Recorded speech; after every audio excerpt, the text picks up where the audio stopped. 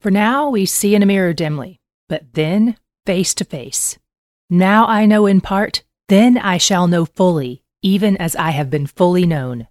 1 Corinthians 13:12. This verse is part of Paul's letter to a bunch of young Christians who had an immature faith. In addition to their rampant sin patterns, they also wanted to do the same powerful things they saw the apostles doing, like prophesying and teaching. They wanted to show off all the knowledge they thought they had, but didn't. But even Paul himself, who wrote 2/3 of the New Testament, admitted that he didn't know everything.